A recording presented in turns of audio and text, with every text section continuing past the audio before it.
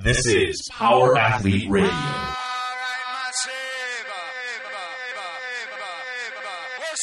With your hosts, Denny K, Professor Booty, and the Luke Summers.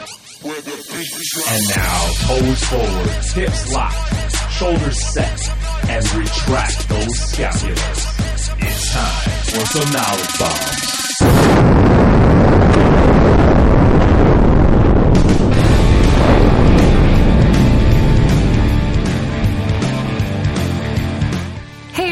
Thanks for tuning into Power Athlete Radio.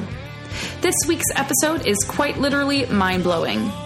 As per usual, the Power Athlete crew brings you the latest research from experts in the field in order to empower your performance. Dr. David Perlmutter joins us to talk about the relationship between brain function and nutrition. He's the author of several books, including Grain Brain and Brain Maker, which help us, the average Jamoke, understand the correlation between food and the brain. Curious as to how gluten affects the hamster on a wheel that is your mind? Dr. Perlmutter unravels the mystery linkage between mouth, gut, and dome. Also, everyone wants to know what, when, and how much to consume to keep performance at optimal levels. Hear about the thousands of years of practice that humans have had in identifying tasty foods. What was once a survival mechanism to choose nutrient-dense fruits has now turned into an ever-available and insatiable appetite for the almighty sugar, quite arguably one of the biggest human health downfalls of the modern age. One thing is certain, Dr. Perlmutter will be providing more than enough food for thought to chew on. You like that? This is episode 139. Yo, Power Athlete Nation, welcome to the premier podcast in strength and conditioning, Power Athlete Radio. This is Denny. Joining me today is John, Luke, and Tex, and our guest is Dr. David Perlmutter. Dr. Perlmutter serves as the Associate Professor at the University of Miami School of Medicine. He's a board-certified neurologist and fellow of the American College of Nutrition. He's brought to the public an awareness and understanding that challenging brain problems, including things like Alzheimer's and dementia and depression, may be prevented with the lifestyle changes, including like a gluten-free, low-carb, high-fat diet. And lately we've been pushing out a bunch of crucial information on like the ketogenic diet. And we're excited to have him on. So, Dr. Perlmutter, thank you for taking the time to talk some shop with us. Well, great. I'm always happy to talk shop. Hey, Doc, thanks for coming on. I really appreciate you taking the time to get in and talk to us, and more importantly, talk to the greater listening audience. Let's dive right in. Can you give us a little bit of your CV? I know Denny did it a little bit, but what I'm more interested in is some of the books and really what you're doing presently in your research. I'd be delighted. So I've kind of taken neurology in a different direction.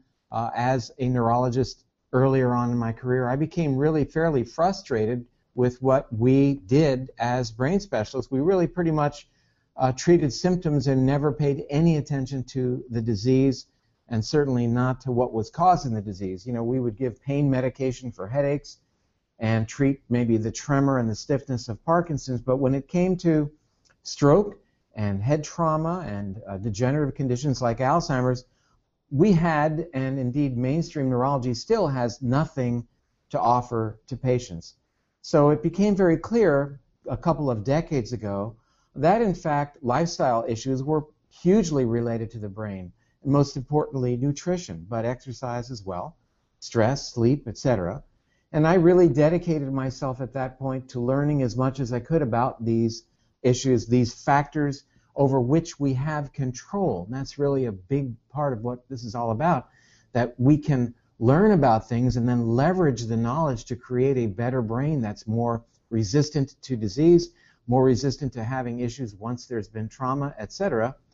And I began studying, I began lecturing, I began writing, and over the years I've published 7 books.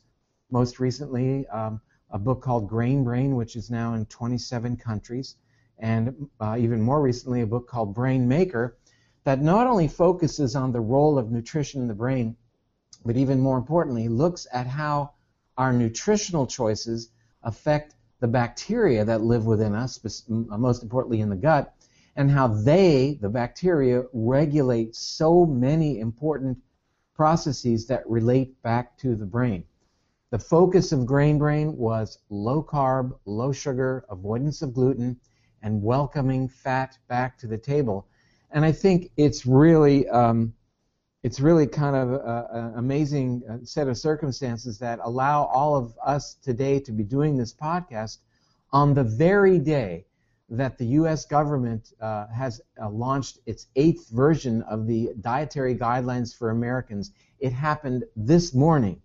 And what is so incredible about these new guidelines is they're saying we should eat eggs, that dietary cholesterol is not relevant anymore to our health, and that fat needs to be welcomed back to the table. And it happened this morning. That's the United States Government Dietary Advisory Committee. So, victory. Doc, I feel like we've been beating this war drum for the last 7 years, talking about you can't equal the fat on your waist to the fat that you're eating. And, it's pretty amazing. Talk about the pushback. But I think we're also just the fact that they're coming up to par with 60 years of research. And it's not, with all due respect, it's not just 60 years of research, but a high-fat, ketogenic, low-carb diet has allowed us to survive for the last 2 million years. So it's a pretty robust experiment that's gone on that has cultivated our genome, that has cultivated the right DNA to respond to that specific type of diet.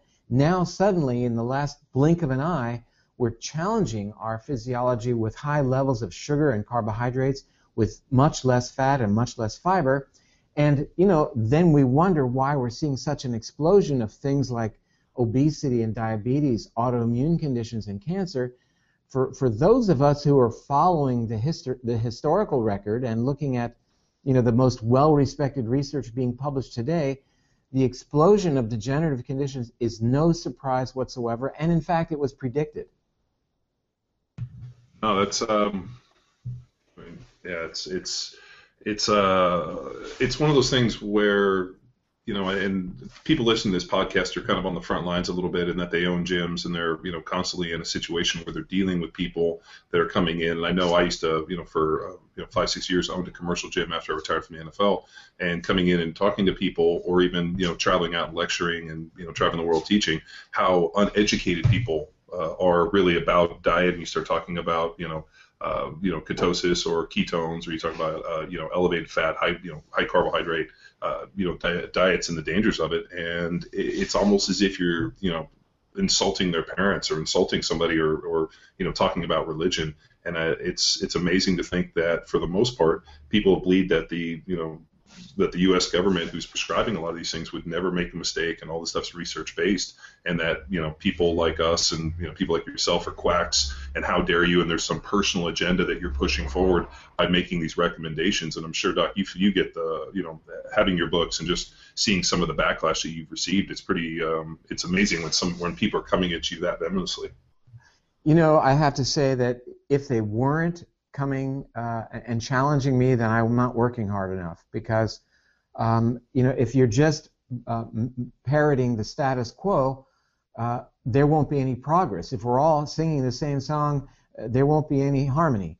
So we've got to push it a little bit, and that's how you move the ball down the field. That's how you make progress, is by doing things that are a little bit different. That's how we move ahead. And that's been sort of my method over the years, is really trying to connect the dots and then leveraging that information in terms of giving the public that information. And again, when these dietary guidelines were announced this morning, it's sort of, you just take a step back and say, yeah, you got it.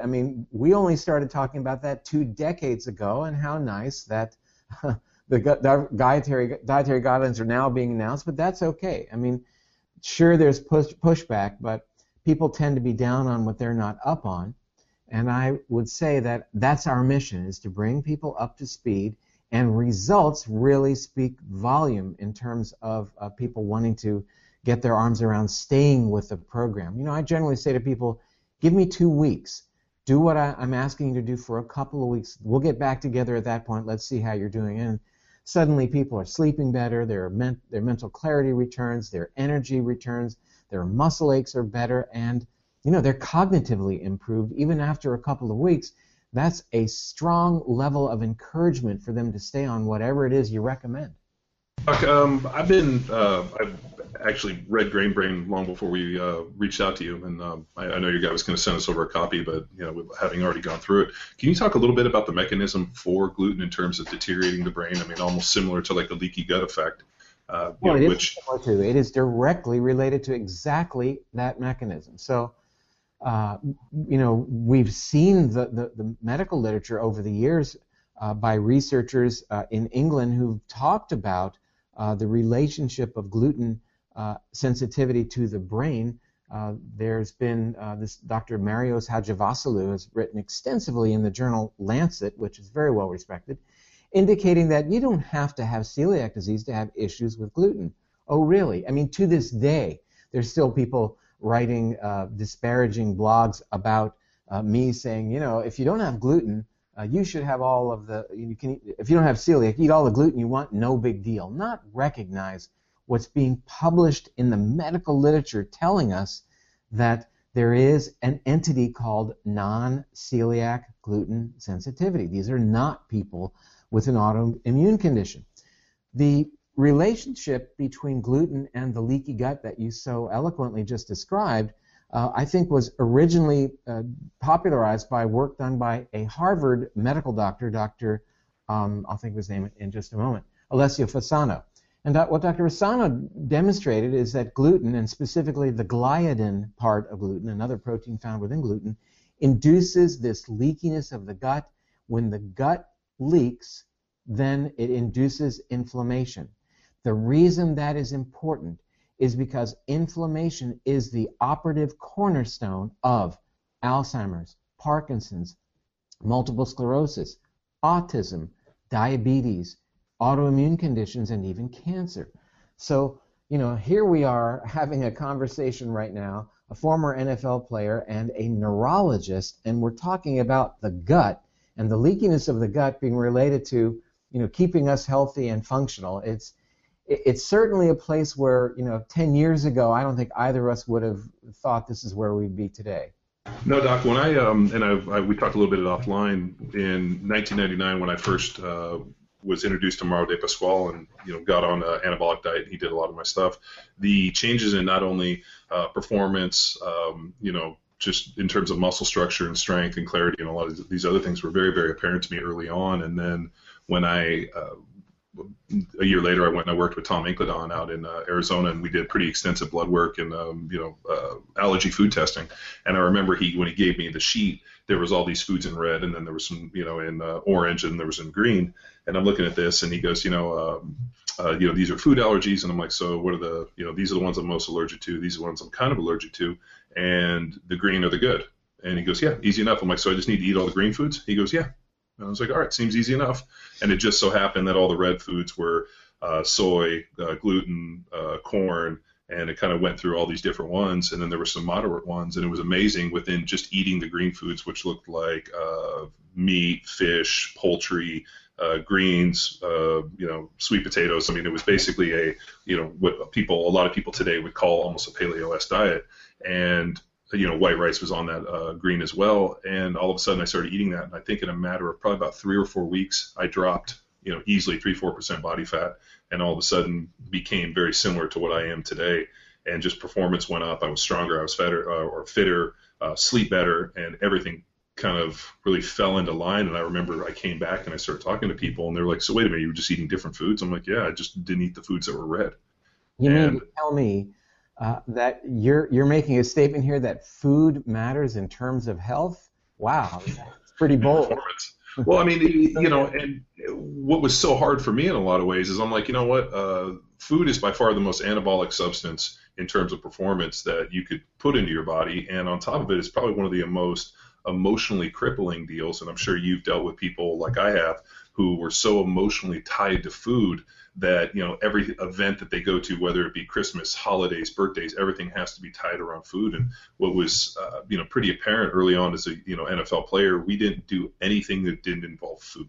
We went out, we had wings, and guys were just massive eaters. You have really big guys that are are there for a reason. but food became kind of the focal point, and just the eating habits were pretty horrendous, and it was, pretty apparent to see, hey, if you eat this way, you're going to look a certain way. And I remember, just merely just eating those green foods, and it's, very similar to what the diet we recommend today is, which, I'm sure you'd fall right in line with.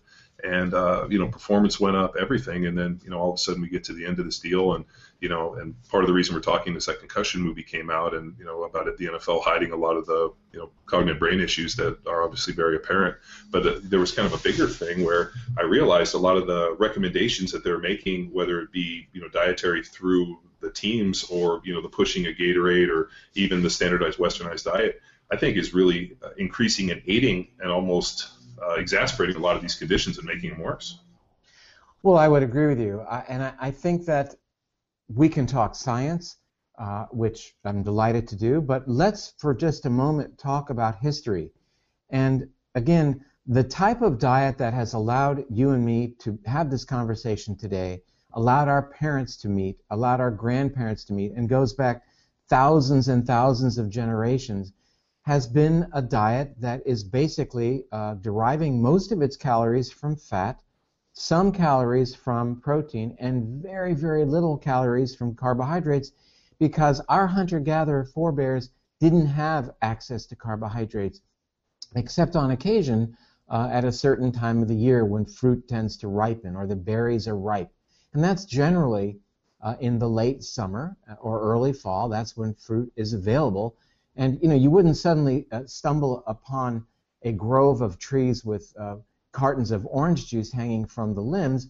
There would be the occasional berry, the occasional fruit. And, that allowed us to survive. That was a time when our sweet tooth, which we've had for a couple millions of years, has actually served us well, because we loved sweet back then. And sweet was an indication not just that in the fruit the starch had been broken down to sugar, which made it sweet, but in addition that fruit had the highest level of antioxidant vitamins, of polyphenols, of fiber, etc. So it was really, for us, the very best time to eat the fruit. And frankly, it was the very best time for the fruit to be eaten, because that's when the seeds were just getting ready to germinate. So we helped out the fruit plant, and it helped out us. But the real key there is that this is a time when there's maximum sugar, late summer, early fall, and our bodies were stimulated by our sweet tooth by eating sugar, which caused us to have higher levels of insulin, which allowed our bodies to make fat, which is really the primary reason that we have insulin. It's not sugar storage, it's to make fat. And that allowed us as hunter-gatherers to survive the winter when food was less available.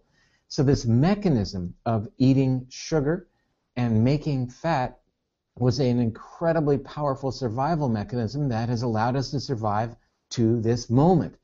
But that said, that same mechanism is happening 365 days a year, multiple times each day, in people that are alive today. And unfortunately, that mechanism of sugar leading to increased insulin, which leads to fat deposition, is the reason that our health is so compromised. So, you think back, wonderful, it allowed us to get here, but now we've got the ability to understand that, and using the parts of the brain that define us as humans, the forebrain, allow us to override our desire to always satisfy sweet, which is as powerful as reproduction. That's where liking sweet is in the primitive part of the brain that has to do with fight or flight, reproduction. That's how strong this desire to eat sweet is.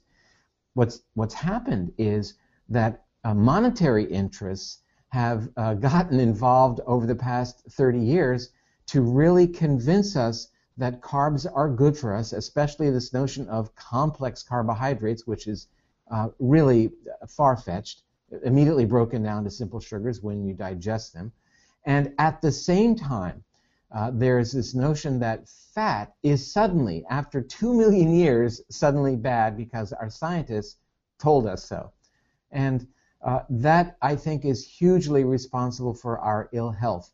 You only have to go back to March of 2007 in the Journal of the American Medical Association when there was published a head-to-head comparison of the Atkins diet, which is a very low carbohydrate, higher fat diet, with the Ornish diet, which is just the opposite. Very high levels of carbs, extremely low levels of dietary fat, and they looked at what was the outcome over a 12-month period in a group of over, I think, 300 individuals who were overweight or even obese, and what they found was really quite compelling, that there was dramatically more weight loss in the individuals on the Atkins diet, and there was great improvement in all kinds of other parameters that you would look at in the blood, like cholesterol measurements, even blood pressure, again, in the Atkins diet, eating more fat. And yet, when this study was published, no one wanted to talk about it. And we clung to this notion of fats being bad and carbs being good. And finally, again, I'm going to say it for the third time, this morning, the dietary guidelines are published saying, hey, guess what? The carbs are killing you, and welcome fat back to the table. Doc, could you talk about the evolution in terms of how we were able to accomplish that in 30 years? And I know that gluten-free and a lot of these diets are shifting that way. So is it the money now, like you said, a monetary example that the government is passing this? I would never say that there's complete altruism in the publication and the issuing of the dietary guidelines from the government. There's always lobby influence. Lobby influence is how we got to the original recommendations of complex carbs. It came from the grain industry. It came from them lobbying the Food and Drug Administration, and that's how that all happened. I mean, I'm not saying something that people aren't certainly well aware of. So there's still going to be influence of industry in governmental decision and policy.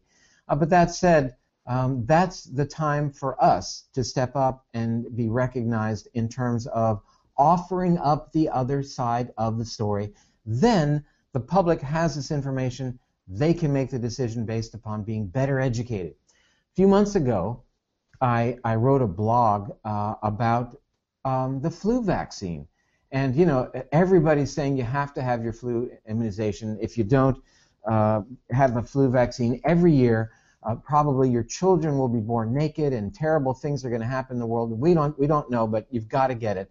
I mean, you can walk down the concourse in an airport these days, and they can give you a flu shot. So all I published was simply the notion that you should know what the CDC is telling us in terms of the effectiveness of flu vaccines.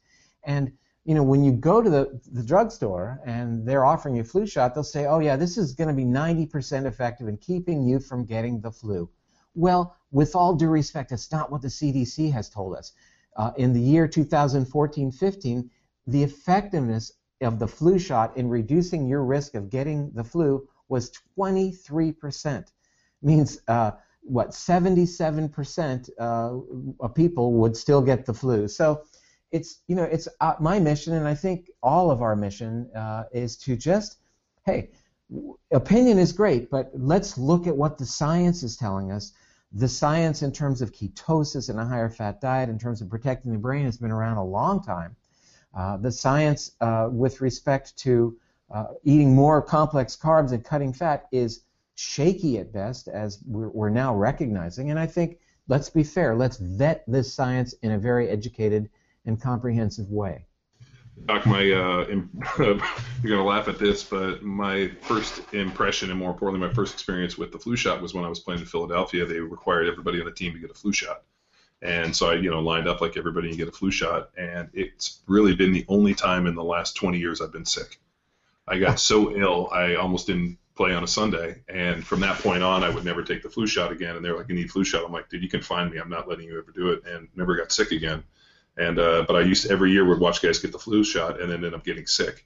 And it just became one of those things where I'm like, this seems, just anecdotally, just watching, just being like, no, I'm not doing that. But these are things that people buy into kind of wholeheartedly, where it's like, oh, everybody gets a flu shot. The flu shot must prevent me. And it goes back to that idea of, people just don't want to know, or they don't want to ask, or they're just not conscientious enough to really object to everything around them. You're exactly right. You say anecdotally, and I would say that the plural of anecdote is data. You know, the more these anecdotes that accumulated suddenly become something you can publish. And hey, we have a huge herd mentality in America that is prompted by the commercials on the evening news.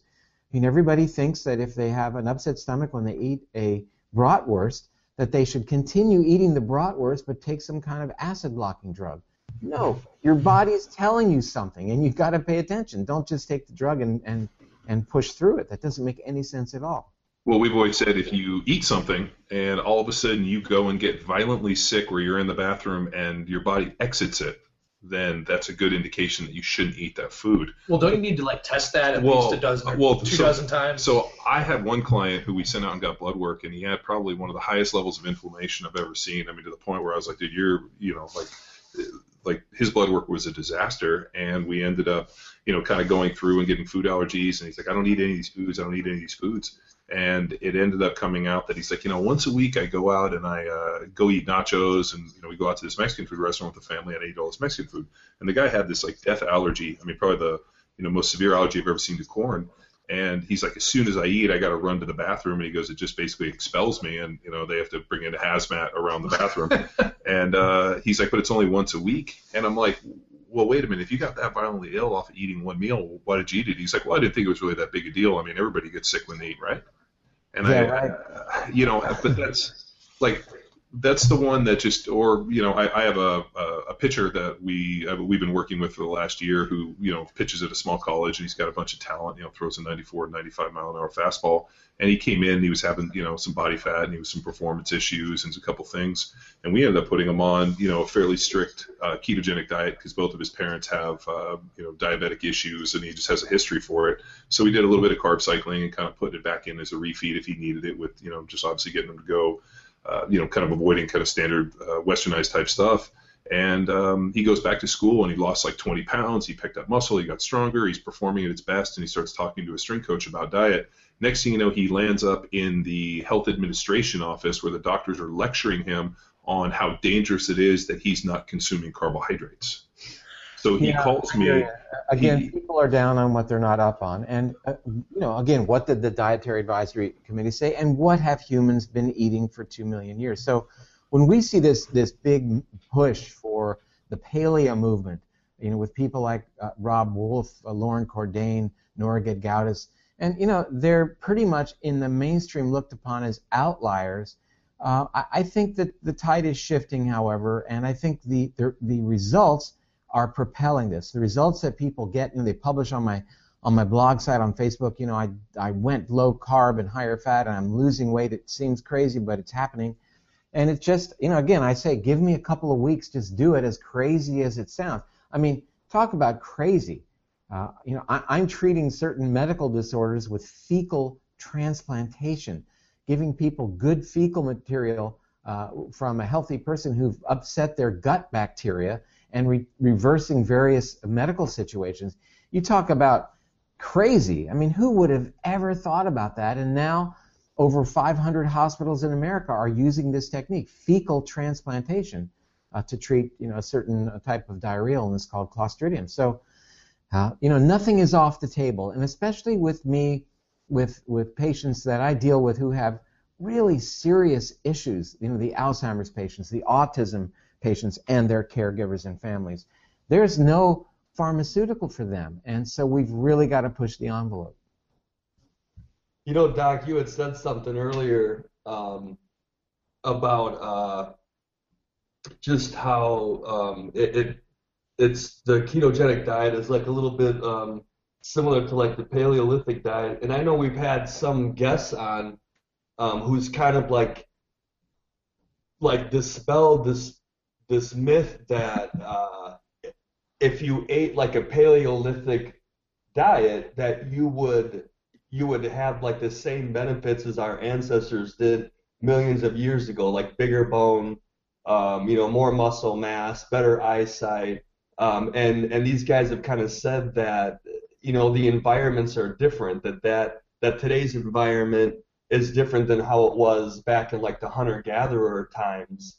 Well, I think that's a very, very compelling statement, because there is some truth to that, and I think that our environment today is far more stressful on multiple levels than the hunter-gatherer times. I mean, sure, we're not going to get chased by a saber-toothed cat on the one hand, but on the other hand, our environment is toxic. We're exposed to heavy metals. We're exposed to endocrine disruptors.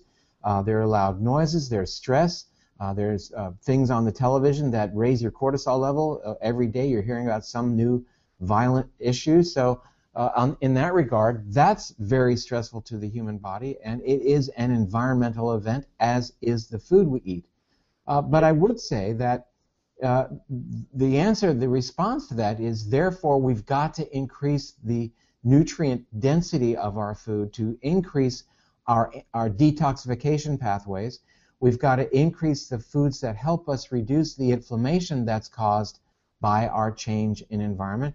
Basically, we've got to amp up the paleo diet and really recognize that we can do so because we understand it. But I think when you look at the non-paleo approach that welcomes sugar and carbs to the table, that's adding insult to injury. That's compounding the changes that we experience in our environment today, and it's certainly something to be avoided.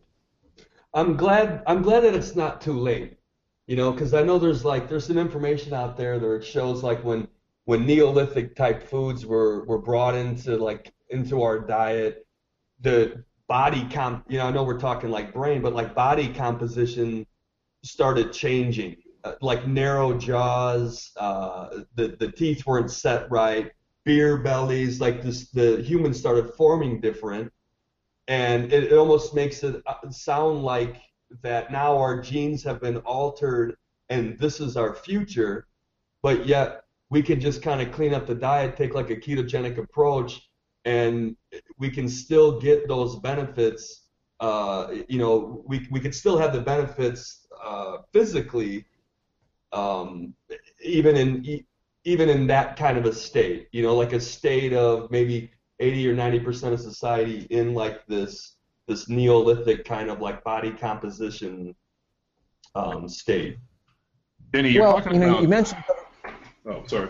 I was going to say, Denny, part of the thing you're looking at too is you talk about like gene expression over the amount of years. You talk about nutrient density over the course of generations and generations. You have to remember that epigenetics looks back at like what our grandparents, and then you look at the people today, 2 or 3 generations that have been eating this way, opposed from people that moved to this country that might not have eaten this way. So I mean, I don't necessarily know if in one generation one person can make. All of a sudden you go from, like you said, like the beer belly with the picture of the Egyptian who's in bad shape, and all of a sudden put him into like the modern hunt and gatherer idea, the guy running on the Serengeti. So I mean, the problem is that in real time, I don't know if these things can reverse themselves. But I think what the doc is really talking about is, can we avoid and stay off some of these problems that seem to be plaguing our society in mass numbers that didn't exist even 50 years ago. Well, there are really two sides to that discussion, I think, that are worth looking at. And first is the idea of our genetic code being modified by our lifestyle choices. And that's a relatively new concept, that our food choices, our habits, what we expose ourselves to, changes moment to moment the expression of our genes. And it's been estimated that some 70% of genes that code for health and longevity are actually under our control. That's very compelling because back when I went to medical school, we thought that our DNA code was locked in a glass case and determined everything that we would do and be in our whole physiology. So, the notion of this fixed code, I think, has been replaced by this idea of a very dynamic DNA that changes and is adaptable to changes in the environment, which is really a good thing once you understand that, and once you understand how you can change expression of your DNA in a positive way. And I'll talk about that in just a moment. But the other really compelling news is that it looks as if our experiences in this lifetime do, in fact, change the DNA of our germ cells that we pass on to our progeny, to our children. And so, therefore, they inherit genes that are slightly different than ours that were, in fact, changed generation to generation. So we are undergoing generational changes. And it's actually very true, and that kind of rocked the boat when that information came out as well. But I think the empowering part of the story is that we have the ability to change our gene expression for the better. There's one gene pathway I just want to mention called the NRF2 pathway. It's getting a lot of attention these days, especially in the field of neurology, because it mediates inflammation, antioxidant function, and detoxification. And we can ramp it up by eating cruciferous vegetables like broccoli, cauliflower, Brussels sprouts, kale, by drinking tea, and by aerobic exercise, and even by drinking coffee and taking turmeric, for example. So there are things that we can do to enhance the body's own production of antioxidants far beyond, taking the vitamin C and the vitamin E as a supplement.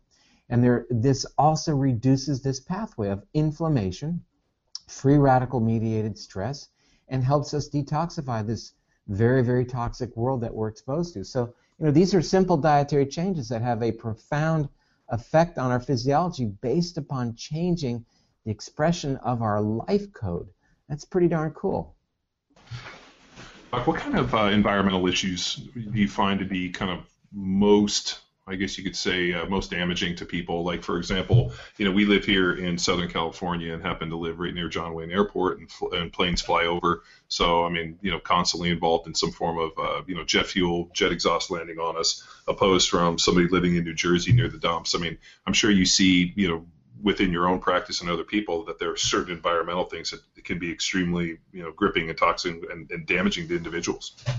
I would say that's correct. And while there are differences comparing Southern California to areas of New Jersey or wherever you may want to go, there are some common threads across Western cultures that are, by virtue of their scope, probably the biggest issues. And I'd say you'd have to include antibiotics at the very top of the list. Here is a class of medications that have been life-saving and have a very positive upside. But antibiotics, because of their incredible overusage in Western cultures these days, are threatening the health of our gut bacteria, and that is having a devastating effect on human health. That science is just in its very nascent stages. We're just beginning to understand what we're doing to ourselves every time we take an antibiotic. And keep in mind that here in America, 70% of the antibiotics that are used are actually going into raising cattle and poultry. So you can't escape it. The other thing that I think is so widespread that is an environmental issue are the genetically modified foods. Not necessarily because they in and of themselves are inherently threatening, but the main reason that they've genetically modified the corn and the soy, etc., is to make them Roundup resistant, make them resistant to a weed killer that they then spray on the crops. So when you're eating the tortilla that you mentioned earlier, or I think it was the nachos, and the guy got sick, the thought that comes to my mind is here is a food based on corn sprayed very heavily with this glyphosate, this Roundup, this herbicide, that now has been characterized as being a significant threat to human health because it changes our gut bacteria. It changes our microbiome. The gut bacteria harbor 99% of the DNA in your body. That's a compelling thought. When the World Health Organization in April of last year issued a statement saying that glyphosate, which is this weed killer in Roundup and 750 other products, that this glyphosate is a probable, not possible, human, not laboratory animal, carcinogen. That's what they stated worldwide. We have to take notice of that. This is being used to the extent of more than 100 million metric tons a year on our planet. It's killing the bugs in the soil, killing the bugs in the atmosphere, in the oceans, in lakes, and in our intestines as well. So these are two fairly underreported environmental threats that are turning out to be probably the biggest threats that we could consider. Doc, I'd like to turn a little bit and start talking a little bit about concussions and some of the brain injury, as we talked a little bit offline, with the concussion movie coming out and all of a sudden the stuff with the NFL and them finally kind of acknowledging that repeated head injuries, could lead to CTE and other key factors. Is there, and I'm sure you have ideas and thoughts and definitely some interesting take on how this is happening and more importantly, is there a way to reverse it and maybe safeguard the guys against it? Well, it's wonderful that it's coming to light. You know, we've seen the data for a long time. It's very, very compelling when you recognize who knew about this and when they knew about it and how it was suppressed and how that filtered down, not just, you know, at the level of professional sports, but how that suppression of this information ultimately impacted college level, high school level, and even middle school level sports. Had people known what was going on in professional, in the NFL, for example, others at the other levels would have taken notice a lot sooner, and we would have, you know, protected or done things differently for women's soccer or Pop Warner even. So it's a good thing that this is happening. We're understanding how darn delicate the brain really is, and how even a single event of trauma, but certainly worse with multiple events of seemingly small events of trauma, sets into motion a cascade of events that then continues on year after year and may actually even worsen year after year, even when people are super careful. So, hey, you know, we've all been there. I've looked up from the mat in full contact martial arts at this and wondered where I was. I don't know how many times. And, you know, what can I do these days to rejuvenate my brain and to protect it with a positive family history of Alzheimer's? The good news is that we know there are some really powerful things that people can be doing preemptively, even before the event occurs, right after the event, and then really as a lifelong program to keep the brain healthy. And by and large, these are dietary recommendations. So let's just go through them. There is an omega-3 called DHA, docosahexaenoic acid. It's the reason people take fish oil or other sources of DHA like algae. And what we know DHA does is it's nature's anti-inflammatory. DHA blocks an enzyme called COX-2. It's a COX-2 inhibitor. That's how ibuprofen and aspirin and Celebrex work. They block the COX-2 enzyme. So that's one of the things that it does, but it also turns on genes. Again, we're talking epigenetics here.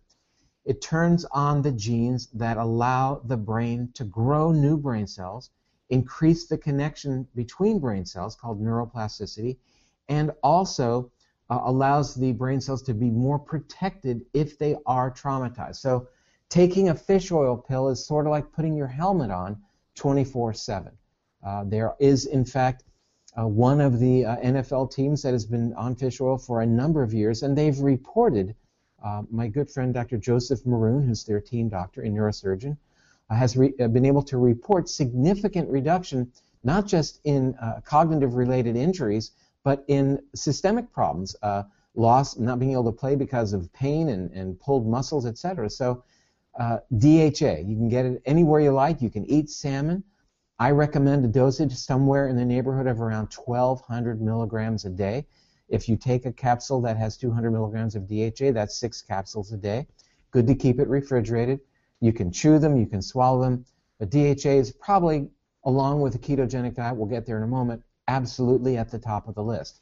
Now, the next thing that we've been hinting around throughout our discussion has been this notion of a higher fat diet that's good for the brain. Who knew? I mean, again, this is in the face of 30 years of being told that fat is going to kill you, it's going to make you fat and give you diabetes. And we know nothing is further from the truth. Let's put that aside for now and talk about how wonderfully effective being in a low grade of ketosis is for the brain. First, let me define ketosis. Ketosis is the state in which your metabolism shifts away from burning sugar and carbs to burning fat. When you're low in carbs, when you're in starvation, for example, or you are inducing this state by eating low levels of carbs, then the liver changes body fat into fats that are called ketones, specifically one that's important for the brain called beta-hydroxybutyrate. That'll be on the quiz. You need to know that. And when the brain is burning these fats, the brain is burning a fuel that is super efficient, that codes for the gene that allows the brain to rebuild itself, that actually leads to the brain growing new brain cells. We call that neurogenesis, which 30 years ago, when I was in medical school, we were told that didn't happen in humans, that it's stem cell therapy in your brain. You get on a low-grade ketotic diet and you're doing stem cell therapy to rebuild your brain. That's a powerful argument. But it also allows the brain cells, and really every cell throughout your body, to burn fuel but create less exhaust, if you will. Exhaust in the form of damaging chemicals called free radicals that damage protein, damage fat, and even damage your DNA. And you can measure this. You can measure in the laboratory animal the damage to DNA before it's placed on a ketogenic diet and then after. And the rate of damaging free radicals, damaging the DNA, goes down dramatically. Gary Taubes wrote a wonderful book called Why We Get Fat and What to Do About It. And he is a really top-notch medical researcher. I've had the opportunity to interview him. And what he talks about is the fact that a low-grade ketosis is really the natural state of humans for the past 2 million years. And it's only suddenly that we're burning these carbs and not protecting our brains and not as aggressively allowing our brain cells to repair themselves and even to grow new connections between brain cells, which is fundamental for learning. So here's what you got to do. You got to take your DHA every day. You got to cut your carbs significantly. I recommend, for most adults, somewhere in the neighborhood of total carbs, 60 to 80 grams a day. And you've got to welcome fat back to the table. I like to recommend a couple of tablespoons of extra virgin coconut oil, a liter each week, a liter of extra virgin olive oil. It seems like a lot, but it isn't. Now, why would I say that? A wonderful study was published last year in the Journal of the American Medical Association that showed, in comparison to the Mediterranean diet, those individuals who maintained the Mediterranean diet but added in a liter of olive oil each week had a reduction in risk of dementia by 41%. Wow. So for a guy like me, that makes sense because my dad had Alzheimer's.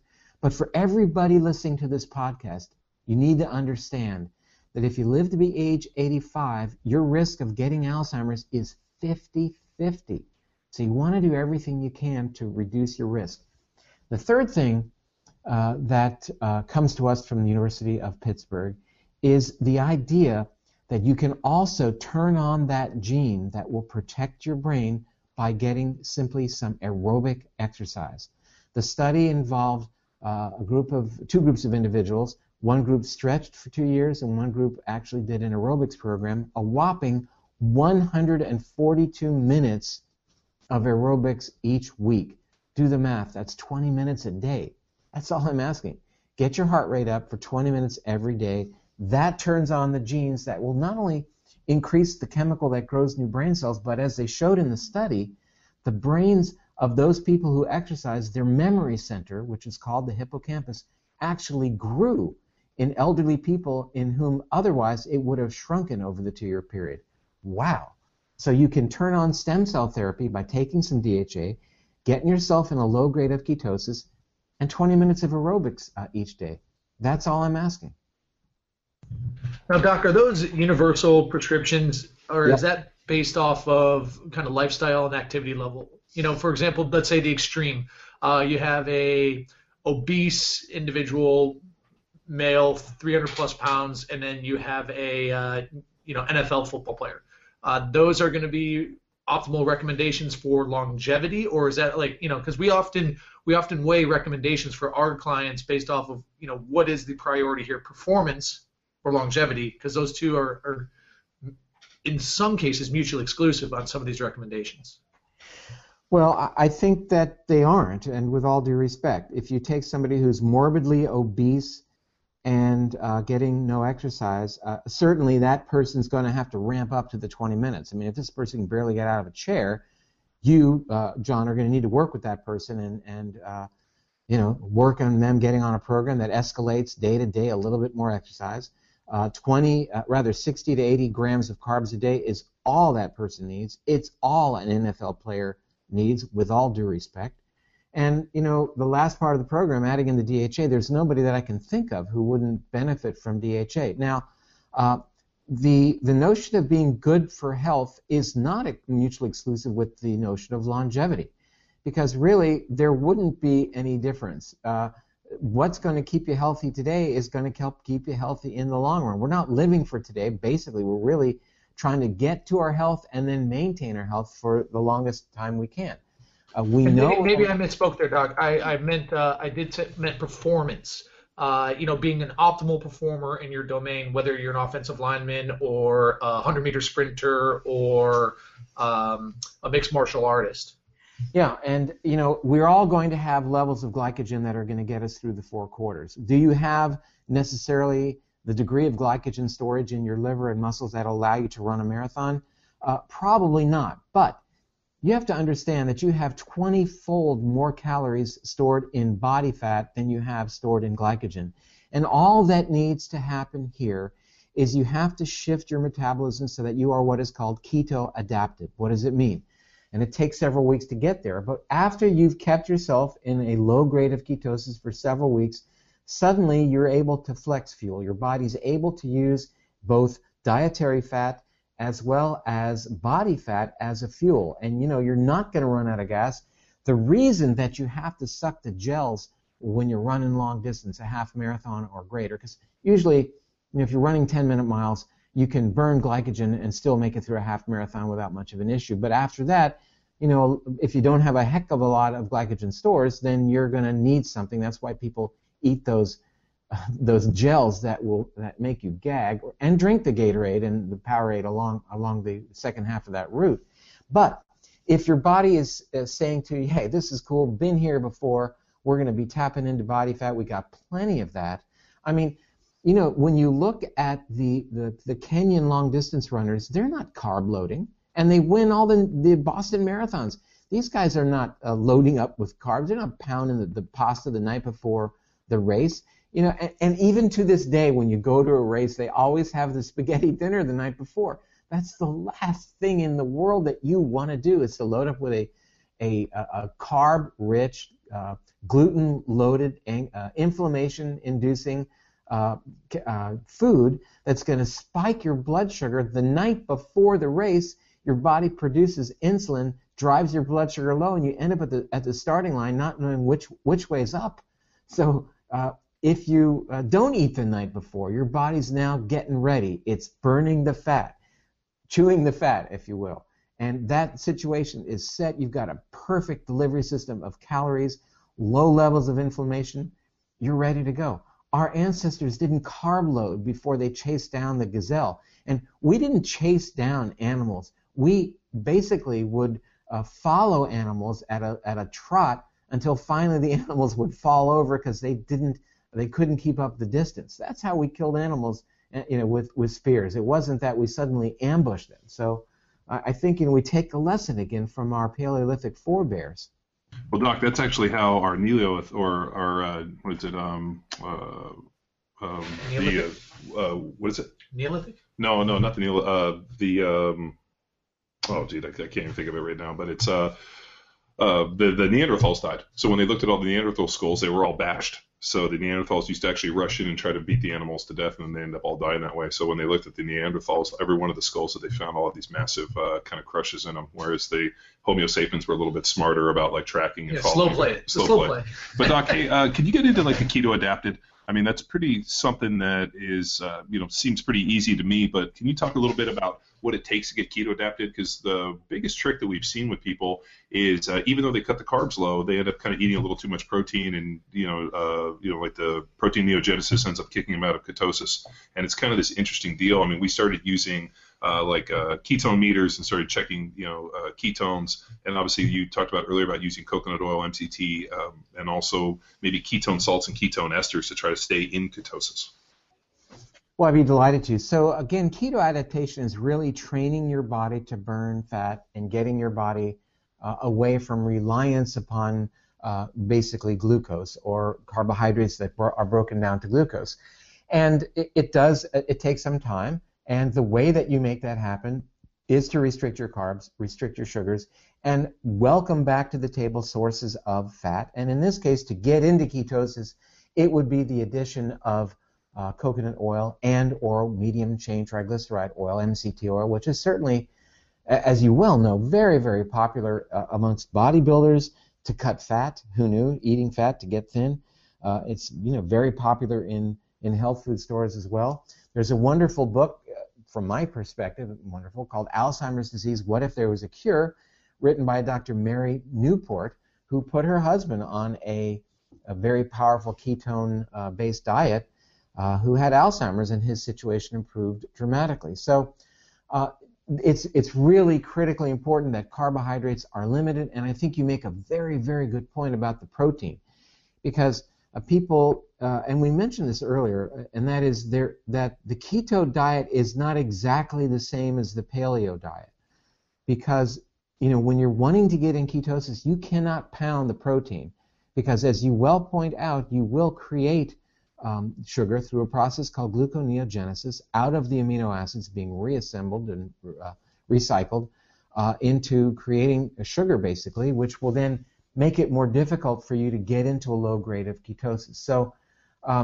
when you are going through this process, you can be measuring your urine with various measuring sticks that they sell at the pharmacy. They have various names, but you can measure the level of ketosis that you're developing. And I want to get back to a question that you raised earlier about, is this a one-size-fits-all? Is this a universal kind of recommendation? And I think it's important that I caveat here, and that is that certainly this is not what diabetics need to be doing. So if any of you out there listening to this podcast have diabetes, you want to discuss any of these ideas with your treating physician. But again, the key to getting your blood sugar under control if you're a type 2 diabetic is, of course, to cut down on the carbohydrates. That's what's fueling your diabetes. That's what got you into this mess in the first place. So if you're on medication and you suddenly drop your sugars and drop your carbs, then your blood sugar can get dangerously low. So this is something you want to work on with your doctor, and hopefully she or he understands the benefits of what we're trying to achieve here. So, in a nutshell then, this is a process by which you basically tell your physiology that you're changing fuels here, that you're shifting from carbs and sugars to burning fat. You're ramping up the enzyme activity in your liver to begin the process of what's called beta oxidation of fat, and your body's going to be happy forevermore. Doc, we've had several clients that are, ex-athletes, fighters, MMA, and, football players that have had some form of traumatic brain injury. And when we put them in ketogenic approaches and trying to get them into ketosis, the one comment that I've heard that's pretty universal is their insomnia becomes kind of the deal, that all of a sudden they sleep pretty well. As soon as they start trying to get into ketosis and we ramp that, or we cut the carbs back and ramp up the fats, instantly insomnia kind of results. And after just doing a little kind of poking around, I realized, or some of the literature I read talked about, these being, problems with the hypothalamus and, just really a indicator of something bigger. Have you seen that within your own practice, or have any? Well, I've seen many things happen, and I think that there are a couple of other points that people need to take with a grain of salt. And the first point is take a grain of salt. A lot of people who become fatigued and a little anxious perhaps during the early stages of this and develop maybe headaches, is because they're not getting enough salt. And so we recommend about 1 to 2 teaspoons of salt each day. I think it goes a long way because, frankly, when you're shifting away from these processed carbohydrate-rich foods, these are foods that generally contain a lot of salt. When you're going into ketosis, you tend to urinate more and you tend to lose your salt. As such, you also should take a potassium and magnesium supplement, especially when you're cutting back on your protein. So potassium, magnesium, and sodium, I think, are really important from the ion perspective. And what works from a supplement perspective would be a little bit of maybe 500 to 1,000 milligrams of tryptophan. Seems to work really well. And, a lot of people think as they're easing into ketosis that they don't want to exercise during that period of time. With all due respect, you need to continue your exercise at that point, because that's what's going to push the shift. As your body says, hey, where are my calories coming from now that I need them because I'm exercising, it'll draw upon your fat. It'll tend to push that whole process forward. Supplement like some psyllium husk or anything like a fiber. I mean, that's another comment we get from people. All of a sudden they get kind of backed up a little bit, and my comment was always just keep adding fat and everything will kind of clean out a little bit. But point. Let me just, if I may, just approach it for a moment. With all due respect, the last fiber that you'd want to give somebody in this situation is psyllium, and the reason being is that what psyllium does is it leads to lowering of magnesium and lowering of other ions. It tends to bind them, and then people poop them out. So I think that would not be my first recommendation, and that's why we discuss things. Again, I think when you add back magnesium, especially in the form of magnesium citrate, my gosh, people are going to have no trouble pooping. But I would say that there's another discussion here with reference to fiber that I think is really, really at the top of the list, and that is people need to be consuming what's called prebiotic fiber. Fiber is great, but the unique type of fiber called prebiotic fiber is important because that's the special type of fiber that nurtures the gut bacteria. You think your body is in for a shock when you suddenly get off the carbs and you're adding in the fat. What do you think your gut bacteria think about that? They got used to this crappy diet, and now suddenly you've turned the tables on them. You've got to nurture your gut bacteria by having great levels of prebiotic fiber. Now, you can eat foods that are low in carbohydrate and have a lot of good prebiotic fiber. Jicama, Mexican yam, Jerusalem artichoke, dandelion greens, garlic, onions, leeks, etc. But these days there are some wonderful prebiotic fibers at the health food store that are made from things like baobab tree or acacia gum, and these are incredibly wonderful ways of giving your gut the fiber that it needs, but at the same time nurturing the gut bacteria. Is this kind of where like the cold potato starch, where people are using like cold rice and the resistant starch? Exactly right. Yeah, not so much rice-based, but the potato starch is a very significant prebiotic, and it's certainly worthwhile. And in terms of bumping your carbs, you don't really see that happening with potato starch. Yeah, I actually tried the potato starch, and the amount of gas that it was pretty funny. Like I felt like I was like on a game show or something. It was pretty interesting. But I definitely think that there's an opportunity, especially for that, to kind of come into play. But what about in terms of vegetables? I mean, is it something where people can free eat greens? Like we talked a little bit about cruciferous vegetables being extremely important for the antioxidant effect. So I mean, would it be something where you sit down, you obviously eat your fats, you eat like a moderate, lesser amount of protein, and then just kind of, getting up a ton of roughage and all that through cruciferous vegetables? Yes, and the plate should be 70% nutrient-dense, colorful, organic vegetables. And so you're right. It is a more vegetarian diet, and when people are eating that, they're not going to have any trouble pooping, that's for sure. Let me just get back to the gas situation. And, I usually tell people that will pass. That's a joke. But no, I got it. It was funny. You're ultimately, upregulating the metabolism of the good bacteria that live within you. And it's always good with these prebiotics that you're adding into your diet to increase them slowly, over a period of several weeks. You don't want to go and get a prebiotic fiber and take, a couple of tablespoons on the first pass. You really want to try, maybe a teaspoon and work up from there. But again, it brings up the argument, or rather the discussion of, adding in a good probiotic supplement as well. And, there are plenty of good probiotics on the market these days. You talked a little bit about percentages and ratios with like 70% vegetables. Would it be, can you give us kind of an ideal kind of macronutrient breakdown for a ketogenic approach you're recommending? Yeah, I mean, I think that if you're really trying to push ketosis, and I think beyond what we are talking about here, when we're trying to push ketosis for a child, for example, with intractable epilepsy, these kids are on 80% calories or so derived from fat. So it's a very, very focused approach in a situation where, you know, a child or even an adult. There's a wonderful video of a woman on my website who wanted to get the word out about that.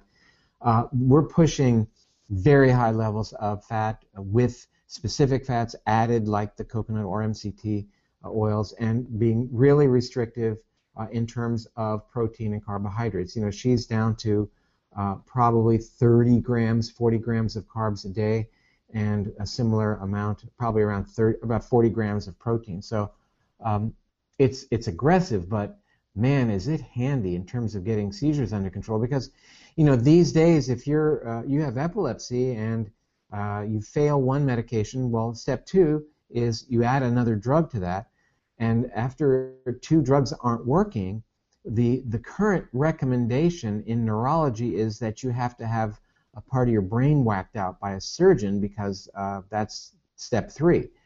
And, you know, here is a dietary modality that can be used with a medication that can actually be effective at times without medication.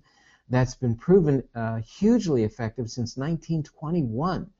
So I wrote a blog about that saying, hey, look, before we're whacking out people's temporal lobes, which will never grow back, why don't we at least try them on a ketogenic diet? So I think that for our purposes, you know, 60-70% calories derived from fat is reasonable, and I think that, you know, the more protein after that and less carbohydrates will do it. But again, everybody's physiology is different, and everybody's ability to get into that low-grade ketosis is going to be different based upon, you know, their specifics of their genetics, but also specifics of how and what they're eating. You know, you talked about, for example, potato starch. What we know about potato starch is that this is effective in regulating GLP-1, which is a hormone that plays a really important role in regulating blood sugar as well as insulin sensitivity. So there's, you know, so many nuances out there.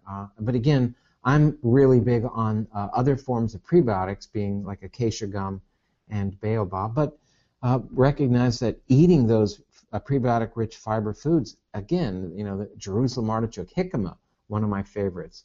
These are foods that really can bump up your body's ability to regulate its sugar and to help your body move into ketosis, which is really what you want. Doc, just take a step back. We started a charity a couple years ago called Wade's Army, and it was started in memory of a little boy named Wade DeBruyne, who passed away from neuroblastoma. He was the son of my wife's best friend growing up, and she had twins, and Wade ended up, contracting neuroblastoma. He fought it off, and then it came back, and he passed away before the age of 2. And it was significant to us because not only is it my wife's best friend, but also I have twin girls. And about the time coming up on a year of his passing, my wife asked if there was anything we can do, and so we, in typical fashion, said, you know what, let's do a T-shirt drive, see if we can raise some money. And that first year we raised, I think, $18,000, and then the next year we raised $50,000, and then this year we raised $100,000. And the big thing that I wanted to do was not only be able to offer money and help these families because it was so underrepresented in terms of cancer, and these little guys are, there's only a few places that really deal with these, with neuroblastoma, and so the other big key was actually funding research. So a year ago we funded a research study, and this year when I said, you know what, if I want to fund a research study, I want it to be something about ketogenic diets being used with cancer patients. Having, Fred Hatfield, who is another friend of ours who, starved off his cancer with ketogenic, and talking to Dom D'Agostino and other people, when we approached the FDA about actually funding our own study and doing some form of trials with ketogenic diets, we were met honestly with, we will not do any type of study that has to do with dietary or with diet and cancer.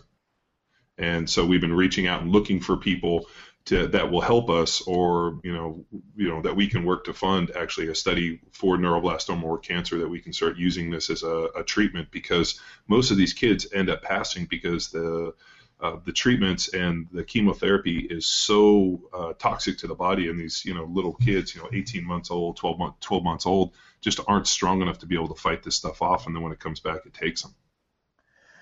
Well, it's honorable and beautiful that you've dedicated to doing that, and B, you're actually on target in terms of the mission here, because there's huge precedent for that. I'm sure you're aware, and I would tell your listeners, if you go to the Huffington Post and just put in Huffington, Perlmutter, and brain cancer, you'll see that I've written extensively on the role of diet in brain cancer. In fact, one of the articles I wrote is called "When It Comes to Brain Cancer, Let's Look Beyond Chemo," because we understand that uniquely brain tumors and cancer in general requires sugar to metabolize, and that the brain is really wonderfully adaptable to burning fat as opposed to sugar, so you can basically starve out a tumor to some degree. There's a wonderful researcher named Dr. Thomas Seyfried, and Dr. Seyfried is at Boston College, wrote a really incredible book about the treatment of a very aggressive type of brain tumor, the most common brain tumor in humans, called glioblastoma, which is what killed Senator Ted Kennedy, and revealing his incredibly effective approach of putting these people in ketosis and how the tumors regress. And so what you're talking about is really being vigorously explored now in medicine, and unfortunately, because it is nutritional and dietary, it can't be patented, and because it's not patented, you don't have a huge pharmaceutical consortium lining up behind it. It's basically putting people on a ketogenic diet. And hey, likely people with brain tumors are going to have seizures anyway, so you can take care of two problems with one approach, and that is going on a ketogenic diet. So again, if your listeners want more information on that, go to the Huffington Post and just, I guess you wouldn't Google me there, but you would whatever you do on Huffington Post, you'd Huffington me and put in Perlmutter and brain cancer and the word Huffington, and you'll see what I've written about that. The other big thing that's really, I'm surprised that we don't have more information on, and it's pretty sad that we're in a state today with autism where it's basically people just kind of shrug their shoulders, and you got one camp talking about children being inundated with vaccinations. You have another stuff with antibiotics and deteriorating gut biota, and then you have a whole bunch of people that just kind of shrug their shoulders and have no idea, and just like, there's nothing we can do. It's genetic. It's this. I mean, it seems like I've never in my life seen anything where you have one issue and so many people are pointing so many different fingers in so many different directions. And I would agree with you. And I couldn't begin to tell you the number of patients over the years that I have seen who came to me saying, I went to the XYZ clinic and then the ABC clinic, and they told me that there was really nothing that could be done. And, we would then say, here's a list of 15 things that we'll start doing today, and make no promises that any of this is going to turn your situation around, whether it's dementia or who knows what. But at least here's what we're going to do, because here's some science behind it. For example, using a ketogenic diet in patients with ALS or Lou Gehrig's disease, for which there is no treatment today, none whatsoever. Why in the world would I be recommending that ALS patients go on a ketogenic diet? I've done so because when you look at least the laboratory model of ALS, the laboratory rodent that is able to get Lou Gehrig's disease, the lifespan of these laboratory animals was doubled when they put them on a ketogenic diet, because the brain, the central nervous system, including the spinal cord, thrives in a ketone-rich environment. And I say to my patients, look, it hasn't been proven yet in humans in ALS, but it's had a dramatic effect in a human study on another degenerative condition called Parkinson's. Incredible. Small study published in the Journal of the American Medical Association, in the Archives of Neurology, which is put out by the AMA, that showed huge improvement in Parkinson's patients going on a ketogenic diet. And again, I will look eye to eye to an ALS patient saying, they're asking. They say, Doc, what do you got? What do you even think might work? And I tell them, I don't know, but here's what I think we should do, based upon where we are today in terms of the science, along with other things. And these are people who've been given a death sentence. These are people like the child with the neuroblastoma that you were involved with. These are people like those who have glioblastoma, an aggressive malignancy of the brain in adults that don't have anything else going for them. And you say, look, I appreciate the fact that you've put your faith in my decisions. I'm making these decisions based upon these studies. Here they are. Let's read them together, and let's get up. Let's step up to the plate. A lot of games are won even when it's 4th and long. So, it's not over till it's over. And I really, I want to stay in there with people as long as there's a chance. It's kind of surprising a little bit that something as simple as just making some dietary changes seems to be met with so much just angst and fury and anger and slamming doors. I mean, it just doesn't seem that improbable to me. It never did. I mean, it's like, hey, I've seen guys, make dietary modifications, whether it's eat less food and lose weight. I've seen people, eat more protein, lift more weights and get bigger and stronger. I've seen people make body composition changes. I've seen performance changes, and it all really centers around, sleep, food, and consistent activity. It kind of basically baffles me a little bit that people would be so willing to, argue it. I mean, up the street from where I live, there's one of the oncologists is one of the top guys in Orange County, and he just lost his mother-in-law to cancer. And actually talking with him about weight and neuroblastoma, when I mentioned a ketogenic diet, he had no input and no thought on it. He's like, it was never taught to us, in medical school and all the stuff I've had. I would agree with that. I would agree that it wasn't taught to him in medical school or her. But that said, when was that? How many years ago was that? Let's stay on top of the literature. This is being explored and talked about in mainstream journals these days. And in terms of the response to the naysayers, I like to quote Maurice Maeterlinck, who was a Belgian poet, Nobel Prize winner, and he said, "At every crossway on the road that leads to the future, each progressive spirit is opposed by 1,000 men appointed to defend the past."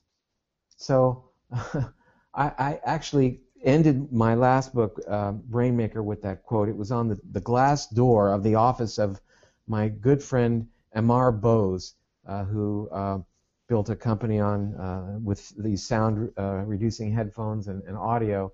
And because he pushed the envelope in his notion of audio and the physics of audio, and built all this incredible equipment. And I love that quote because everybody wants to defend the status quo, how it's been. Well, we've never done it that way. I love it when that's the response. Even with publishing books, my publisher would say things like, well, normally a book like this dealing with health will come out in January. And I would say things like, that's exactly why I don't want to do it. It's because it's always done that way. We've got to break the mold. People are interested in health 365 days a year. So I think really good to challenge these long-held beliefs that, yeah, carbohydrates, even if they're complex, may not be good for you. No, you shouldn't start your day with a 12-ounce glass of orange juice. No, really? Why? Because that's 9 teaspoons of pure sugar. That's 36 grams of carbohydrates. Orange juice, you're threatening orange juice? You must be some kind of radical. No, I'm simply telling you what's in that liquid that you're drinking that has the same amount of sugar as a can of Coke. So people have to be educated. Anybody listening to this that actually has kids will definitely agree with Doc. I mean, I know that the difference between my children in terms of listening, behavior, and just general being around them when they consume sugar is a complete nightmare. Like I remember, we went out on Halloween. We're trying to pull away all the sugar, and we actually gave our kids a couple pieces of candy after I went through them. And watching them, not only have emotional breakdowns and this, I mean, seeing how powerful that stuff is, I'm like, dude, we don't give our kids that stuff for the mere fact that, one, they don't listen, and two, they're just not emotionally able to deal with that, and it's kind of crippling. I know it sounds terrible to deny your kids Halloween candy, but you know what? You can load your kids up with sugar. That's totally fine, but just make sure that you've got the Ritalin handy. because they're going to need something. But I mean, that's really what we've become, and I don't even know why we call, in medicine, it's become modern pharmacology. It's like, instead of making a dietary change, and we run into this all the time, people would much rather make take a pill, whether it be like, hey, my kid has behavioral problems, I'm probably pumping them full of crap and sugar, so let's give him a Ritalin pill, which is going to make him a zombie. Or, instead of, getting up and doing 20 minutes of aerobic exercise and maybe making some diet modifications and some lifestyle changes, just give me a pill so I don't have to deal with it. And it's become this, this opportunity. And you know what? For the most part, that's what become, I don't even know why they call it medicine anymore. It seems like just like, the same thing from a vending machine. Just enter your problem, and it'll spit you out a pill, which is basically the equivalent of going to the doctor these days. Yeah, reflexive medicine. I did an interview yesterday with Fox News, or maybe day before yesterday, and it was on this idea of, can we improve a kid's performance shy of giving them drugs with ADHD by changing their diet? And I'm grateful that the reporter came and wanted to do the story, but why would you not at least give it some consideration prior to putting your child on an amphetamine? The long-term risk for the developing brain have never been studied with respect to that drug. So, when you say it like that, people say, oh, yeah, I guess that does make sense. But by and large, 2/3 of the 6.5 million American children who've been labeled with this diagnosis are on medication. So if you're in the biz of selling these drugs, you're as happy as a clam at high tide. But we don't know what that's doing to the developing brain. And it's, basically these are mostly amphetamine based. We don't know what that does to the brain. It's a scary proposition. Doc, my first experience at all with Adderall or Ritalin or any of that was, I think it was my third or fourth year in the NFL. I took a helmet to the shin and broke my leg, and they ended up casting me for about 5 days, and I played about 3.5 weeks later. And I remember, I had a lot of pain because, you break your fibula clean in half, but it's only a 12% weight-bearing bone, so technically you don't need that bone to play football. And so as I go out to play, I was having pain, and so the doctors were offering me painkillers. And I remember I felt kind of looped out. I was like, man, I feel real tired. I feel a little bit of groggy. They might have given you too much. And they wrote me a prescription for Adderall. And the doctor's like, here, take this and it'll balance you out. And I remember kind of laughing a little bit at the time and being like, so you guys basically gave me too many painkillers, and now you're going to try to give me an upper. I'm like, all right, this is the game we're playing in. And, that was just, kind of one of my little entrees into this thing where I realized that if you're not looking out for yourself, nobody else is. And I looked at it like, hey, if I got to take painkillers to go play this, I'm just going to go out and, for some reason I got a pretty good pain threshold where I was able to just go out and suffer through it. But, that's really, I think, what, a lot of the guys came out in the NFL and talked about that, that's the sport of, football and making money. And it's like, hey, if we got to, pump a guy full of some stuff to get him through, we're going to do that, which has just kind of been standard operating procedure for the most of everybody. It's a great story. I'll tell you a story that's certainly far bigger implication, and that is that a large study in Finland that you can read about on WebMD in March of this year showed that the risk of developing type 2 diabetes in women who are taking the most widely prescribed drug on the planet, which are drugs to reduce cholesterol, the risk for them getting type 2 diabetes is increased 50%. So what happens then? Just like you said, they'll need a diabetes pill to control their diabetes now that they've taken the cholesterol drug. So one hand feeds the other as it relates to these drugs. It's really pretty sad. Now, I don't know if you ever heard that statistic, and probably you haven't. Well, you're pretty well read, so you probably have, but most people have never heard about that. But it was published in an extremely well-respected journal, and showing that 50% increased risk of diabetes in women taking statin drugs. There are 29 million Americans right now with diabetes, and it doubles your risk for Alzheimer's. Taking the statin drug increases your risk for diabetes by 50%, and therefore 50% of women who take a statin drug will double their risk for Alzheimer's, for which there is no treatment. Oh, it's really quite something. Well, I guess we solved the world's problems. Well, we did it in just over an hour. I feel good about this. Yeah, just chuck DHA. We do light the candles, and but I think we do have to curse the darkness a little bit as well. I think we got to point out what's really messed up around and let people hear things like this, the study on cholesterol-lowering drugs, for example. You got to know that stuff. People have to be educated consumers and not just go to the doctor and act like automatons and do exactly as they're told and being the, quote, good patient. You want to question things. And Lord knows, with the availability of information on the internet that we have today, you don't buy anything that you don't look at what people, what are the comments, what was the Amazon rating. Everybody's looking at that. You've got to do the same thing with healthcare. You've got to be a discerning consumer. Well, I mean, I think we run into this thing, and and please don't take any offense to this as a doctor, but most of the doctors that we run into, there's a bit of arrogance that, hey, I've gone to med school, I'm the expert, you're the layman, you don't understand, to the point where, I mean, even in my mom actually went to the doctor for an injured knee, and the doctor wanted to do a pretty extensive surgery, and I had used Bionic Care, which was a machine where it drives low-level current and can basically regenerate a knee, and I used it with great results for my own knee. And I told my mom, I'm like, dude, don't do that. Use the Bionic Care. And so she goes in and asks the doctor for a prescription for Bionic Care, which at point he tells her, well, if you're not going to listen to me and you know more than me, then why are you here? And fires her as a patient. So we go get her another doctor, and she ends up doing the Bionic Care and going to it, and now her knee is fine. So I think we get into this situation where, we've, not only the arrogance, but, there's bills to pay. I got a big practice, and it just seems easier just to kind of offer some opportunities like that. So I don't know. I think the bigger problem lies in standardized healthcare and really the model that's been set up in this country, that it's not necessarily profitable to heal people and to get them better, or more importantly, put preventative medicine out there as much as it is to just treat the symptoms and hope for and hope that all of a sudden more and more stuff happens so I can keep making more and more money on the pharmaceuticals. I would agree. You look at things like Obamacare and the healthcare initiative, et cetera.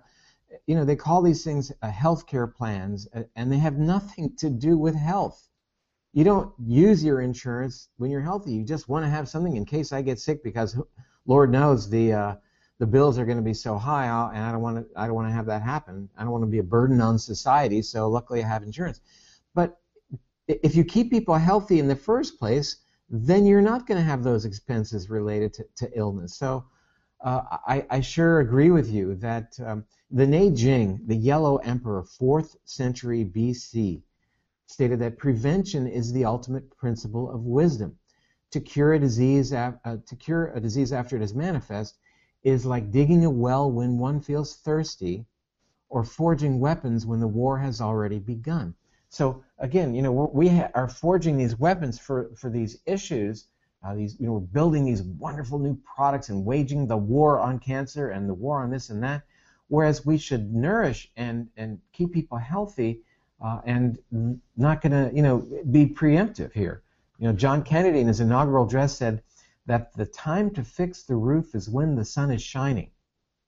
That was the statement. But obviously, you don't want to be fixing the roof once it's already started to rain. Doc, with these changes to dietary recommendations through the USDA coming out and saying, hey, we need to offer more fat, or you have different things talking about that dietary cholesterol is no longer related to cholesterol within the body. What does that do to the statin market? I mean, I've kind of always been a little bit confused that they're offering statins to try to lower people's cholesterol and make some modifications and do this and this. But now that we know that that cholesterol is not really it's kind of a red herring in a lot of ways for what we've been taught, how does that affect us? Or more importantly, how does that affect probably the most prescribed drug on the market? I think that those drugs are they're alive and well. I mean, you can buy statin drugs around the world even now without a prescription. So, by and large, the public is still under this misguided impression that cholesterol is a bad thing, that cholesterol will clog your arteries and cause terrible things to happen. And nothing is further from the truth. Cholesterol is a brain antioxidant. It's the substance that your body needs, is desperate for, to make testosterone, estrogen, progesterone, cortisol, and even vitamin D. So we've always lived wonderfully with cholesterol. and suddenly we've declared war on this. The science that underlies the link of cholesterol to heart disease basically doesn't even exist. It's not cholesterol that's the issue. It's the oxidized, damaged form of LDL, and that happens when blood sugar is elevated. So lowering cholesterol, 50% of people who have a heart attack have a normal cholesterol, thank you very much. And yet, it's looked upon, it's so vilified with this notion that cholesterol clogs the arteries. When you look under the microscope at an artery in somebody who's had a heart attack, and you look at their coronary artery, the part that they take out, what do you find? You find a bunch of inflammatory white blood cells, and you find cholesterol. You find more cholesterol, in fact, than you would find in a non-involved place. And the reason that's happening is cholesterol is brought to the area to calm the inflammation. It's like blaming the firemen for the fire because they're on the scene. So it's such a ridiculous notion. When the lowest cholesterols are associated with the highest risk of dementia, of depression, of schizophrenia, of suicide, and brain hemorrhage. So we need to talk about that. And impotence, Doc. The lowest, erectile dysfunction is directly related. So, I know that it was the highest rate of suicide in the world was southern India, with also the highest rate of vegetarians. And I remember I made that claim a couple of years ago, and people tried to come out of the woodwork at me, and I'm like, hey, we know that low blood serum cholesterol levels are directly related to a bunch of stuff you don't want, everything from not being able to hoist your sail to a host of other mental issues. So it just I like that. But the other one, you talk about just a basic conversion, the building block of being able to have testosterone. So in an environment that we're in, where we're looking to strength train performance and increase muscle mass and really ramp up, I tell people the last thing you want is to have low blood serum cholesterol. If that's the case, then you need to go check out somebody else. Yeah, I read a report not long ago that said, now that the science has become evident, we may be actually at a place where we're going to be looking at cholesterol-raising drugs in the future. Can you imagine? If that comes out, then I'll know that the world is at 10. That they're like, ooh, we messed that one up. Now we got to raise everybody's. Well, it's just a question of embracing a different paradigm. Like in my lectures, I often start off by saying, I really want to look at things in a different way. I said, probably everybody in the audience would agree with the statement that you wake up in the morning and the sun rises in the east. At the middle of the day, the sun has moved to the top of the sky, and then at the end of the day, the sun sets in the west. And I say, matter of fact, it's not true. The sun isn't moving. The earth is spinning. So they finally get that. Oh, I'm looking at this in a different way, and that seems to make sense. That's all I'm asking is just consider the possibility that what you're being told may not be accurate. And the gold standard remains peer-reviewed science. So that when I say, for example, that statin drugs increase the risk of diabetes in men, I will tell you that is a study published in Diabetologia in May of this year, and it's a study that involved 8,749 non-diabetic men who took statin drugs for an average of 6 years. And that study is there. You can Google it and read it. That's what the science is telling us. A very long and robust study that no one's talking about. Think about it.